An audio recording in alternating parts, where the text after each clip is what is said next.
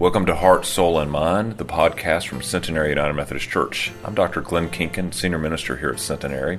My hope is that this podcast will give you some good news for your journey today.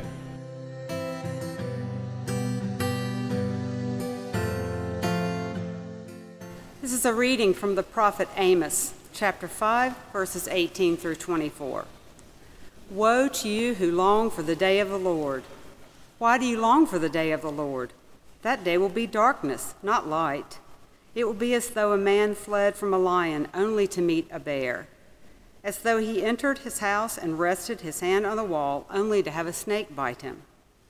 Why not the day of the Lord be darkness, not light, pitch dark without a ray of brightness? I despise your religious festivals. Your assemblies are a stench to me. Even though you bring me burnt offerings and grain offerings, I will not accept them. Though you bring choice fellowship offerings, I will have no regard for them. Away with the noise of your songs. I will not listen to the music of your harps, but let justice roll on like a river, righteousness like a never-failing stream. This is the word of God for the people of God. Thanks be to God. Would you pray with me? Gracious God, as we gather for worship today, your words permeate all of our worship. From our call to worship and our liturgy, to our prayers, to the hymns that we sing and the word proclaimed. And so as your word echoes in the walls of this tabernacle, O Lord, may they echo in our hearts, but let us not just stop here with your words. Let them fill our souls to overflowing so that we would go forth from this place not just as hearers of your word, but as doers of your word. In your Son's holy name we pray. Amen. So I don't know if you are like me and you have been looking at the composite of the news stories that have been in the cycle over the last couple of months. But there seems to be a vein of the stories that causes me great concern. We have seen articles about the rise in anti-Semitism and the attacks we've seen witnessed in New York at Hanukkah, or the story of the pain caused by an inadvertent ordering of wristbands, which peeled open a wound that we had thought since been healed. Or racially motivated shootings and the rise of hate crimes, and even the increasing number of white supremacist rallies. And what these stories tell me is they point to the fact that even 56 years after the signing of the Civil Rights Act, or 244 years after we declared in the Declaration of Independence that all men are created equal and endowed by their Creator for the pursuit of liberty and happiness. Or if we take what was rounded out in the Constitution and the Bill of Rights and the articles that have even amended it, or even simply the words that we read in our Bibles that declare that all of us are God's children, plain and simple. All of this scholarship, all of this writing, these stories tell us that we're not there yet, that we still have much to learn, that we seem as at times in our world to have trouble seeing each other simply as children of God and as valuable children of God. We encounter people each and every day in our lives without a doubt. We encounter people that are different than us in a variety of ways. And see, what I think God calls us to do, what God writes in the Bible, God calls us to live not in fear, but in harmony. To live not in isolation, but in community. To live not in faith, but in love. To live not in poverty of mind, body, or spirit, but in the prosperity of God's kingdom for all of God's children. See, the Bible teaches that we are to see each other as brothers and sisters, as children of God, and that the kingdom of God, the kingdom of heaven, is much better because of each of us and what we bring to the table simply in the way that God created us. That's the message, I think, what we want to hear and what we've got to be reminded of. And so when we read the reading from Amos that Holly just read to us, I'll be honest, it's a dark letter. Amos is one of those prophets that gives us grim warning about everything. It condemns the way that the Israelites have treated the poor and the weak. Some scholars want to use this as a liberation theology, but really it's a justice theology. It's about a theology in which everyone should share in the benefits. Everyone should share in the risk and the rewards of society, that we should hold each other as equal and give each other that benefit of the doubt. Amos writes further and points out that God grieves when the people are broken, when they no longer hold each other in the same esteem. He writes that God grieves that the Israelites have placed value in all the wrong things, in their status, in their own recognition, in their own individuality, in their own self-aggrandizement. Because what they must focus on, Amos writes, is what builds community. And so as he writes and he talks about worship, and he says it's not so much about the style. When he condemns worship, it's not about the style or the words or the liturgy or the music that they sing. What he's condemning is the fact that our hearts aren't transformed by our worship. That what we say, what we sing, what we pray, what we hear doesn't transform us and move us closer to what God wants for the kingdom. What Amos is writing about is that a divided people will fall. They will fail to the point of embarrassment, and the community will be torn apart. But yet, God's righteousness is available. God's righteousness will flow down like an ever-flowing stream, and justice like an ever-flowing river will pour out across the people if we will just dial into it. And these are watchwords, I think, for our times, just as they were for the Israelites. See, their ways are watchwords, so as we begin to cast dreams and visions for how we will live into our mission and our ministry, our task and our purpose right here in Winston-Salem, these are words for us because we are here and equipped and called to ministry in this time and in this place to build up the community. Teresa of Calcutta writes that let no one come to you without leaving better and happier. Be the living expression of God's kindness. And see, I think that's who we are called to be. Where people come to us and we run into them, so we intersect with their lives, that they find themselves coming away from those intersections as better and happier because they have seen in us an expression of God's living kindness. That's who we are called to be in the world. That's who God wants us to be, so that justice flows like an ever-flowing stream and righteousness like a river. That's who we're called to be. Yesterday, I gathered with folks from all across Western North Carolina, members of our church over at St. Paul United Methodist Church over on Delabrook, and we were there to celebrate the blessed kingdom that Martin Luther King preached and taught about. And we gathered together for that. And as I was a part of the worship leadership and looked out on the congregation, it wasn't lost on me that it resembled the Acts 2 church. It resembled the kingdom of heaven. If you remember the Acts 2 church, all the people from around the world gathered in Jerusalem for the festival, and they were from all the different races and nations. And at that moment in time, the Holy Spirit was poured out upon the apostles. And they began to speak in all the languages of the world, telling them about the grace, the goodness, the love of Jesus Christ. And so as I was in the sanctuary, a part of the worship leadership yesterday, I looked out, and there was a rainbow of the color palette of skin tones. It was as if we were all there and present.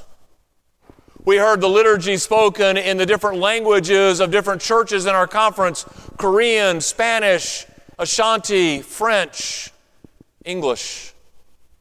And it reminded me of that Acts 2 moment where the Spirit was poured out, and we're beginning to realize that if that's what we want to see the kingdom of heaven look like, if we want to feel where we gather together and imagine worshiping, whether in one house or in multiple houses, but that all of God's children worship and praise God together in one voice of many languages, in one people of many pigments, then we need to think about how we as followers, how we as disciples live into that calling that God has laid on our hearts so that we show the world the living expression of God's kindness and kingdom.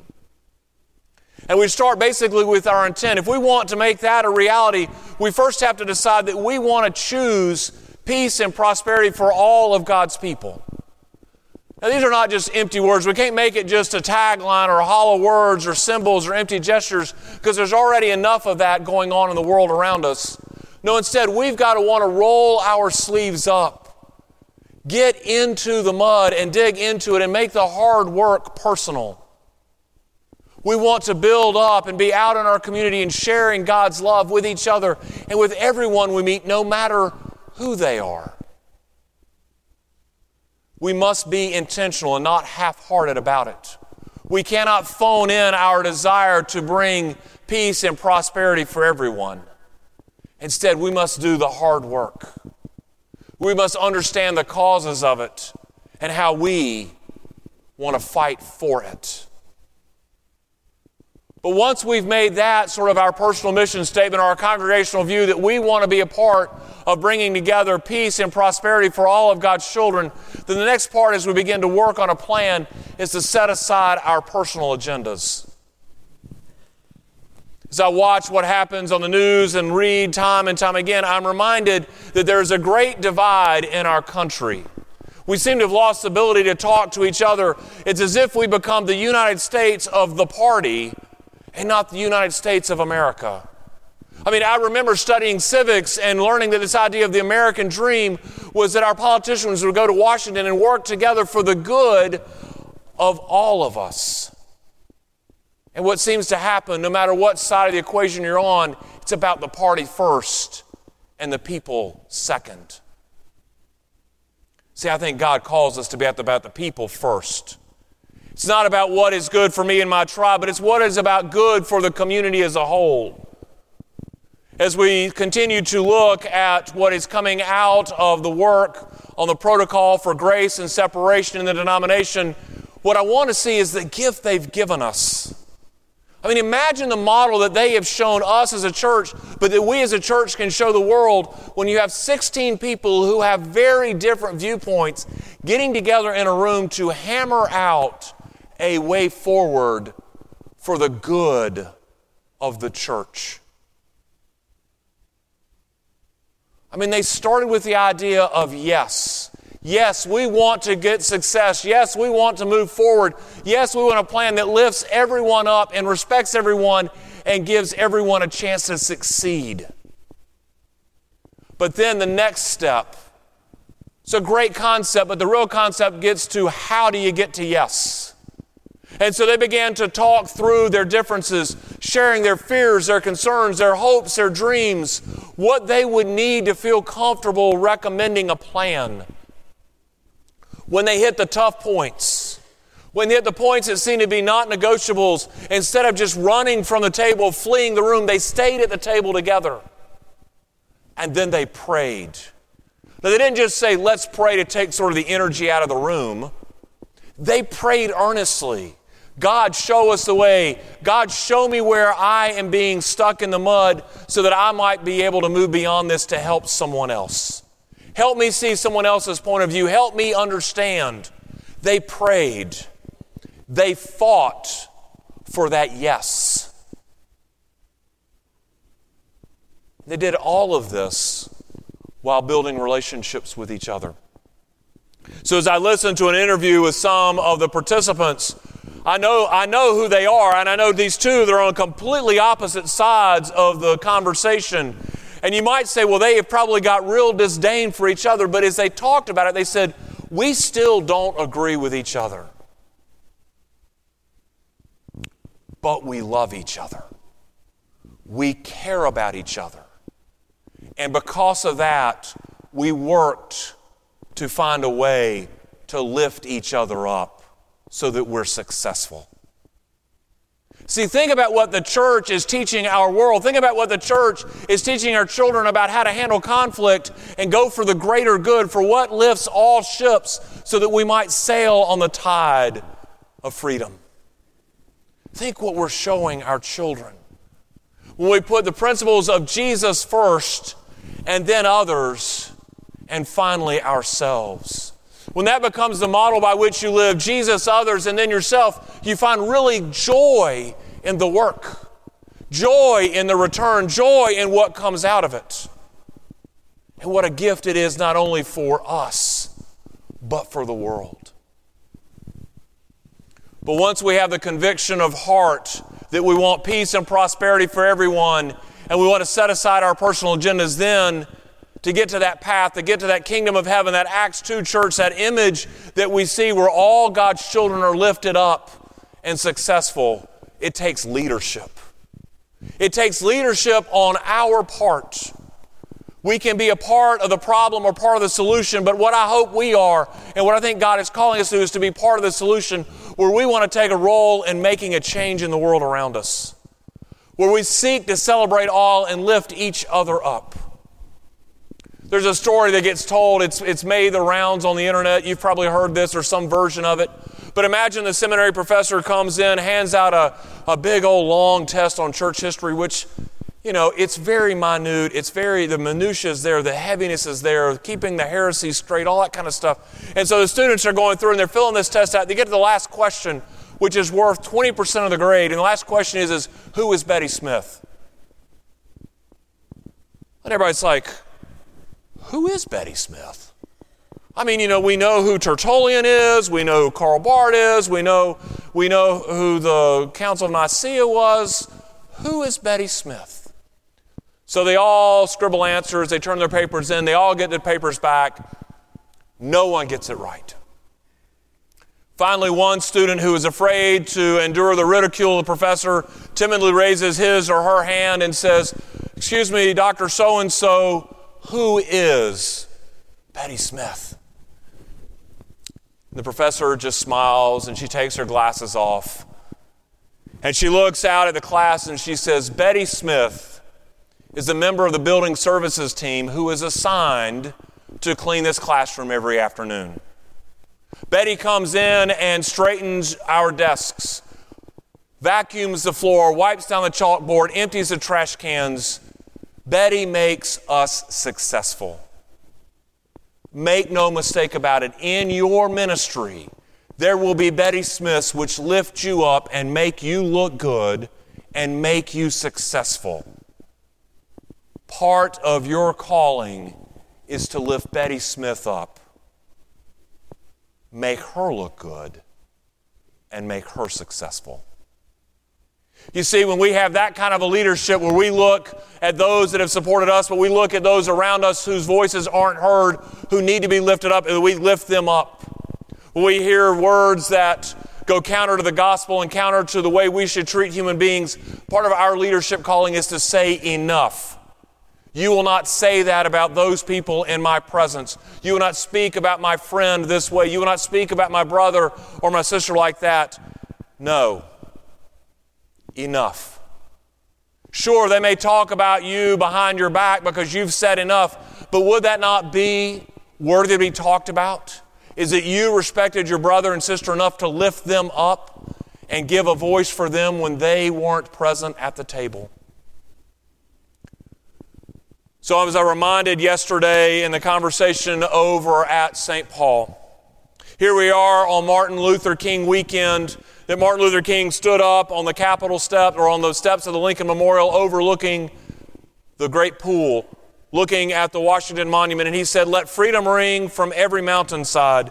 Let it ring from every city, from every hamlet, so that all God's children might be free at last and have great value in the kingdom of heaven." What if we, the people of Centenary United Methodist Church, what if we dared to dream that dream too? What if part of the dreams and visions that we have for our city included that we would choose peace and prosperity for all of God's children, setting aside our agendas and lifting each other up in leadership to make it a reality in our personal lives, in the missions and ministries that we do here, where we would go out in the world looking far and wide so that we might lift all of God's children, so that the kingdom truly reflects that which would make God joyous. Because if we did that, surely God's justice would flow like a mighty river. God's righteousness would flow like an ever-flowing stream. And we would guard each one's dignity, save each one's pride. We would lift each one up as a brother and sister, arm in arm, hand in hand, for the sake of the gospel and the kingdom. In the name of the Father, the Son, and the Holy Spirit. Amen and amen.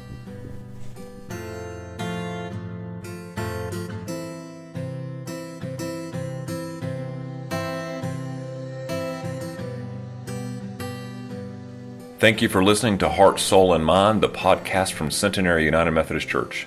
We hope that you'll consider joining us for worship on Wednesday evenings at 7 o'clock or Sunday mornings at 8:30, 9, or 11. Have a blessed day.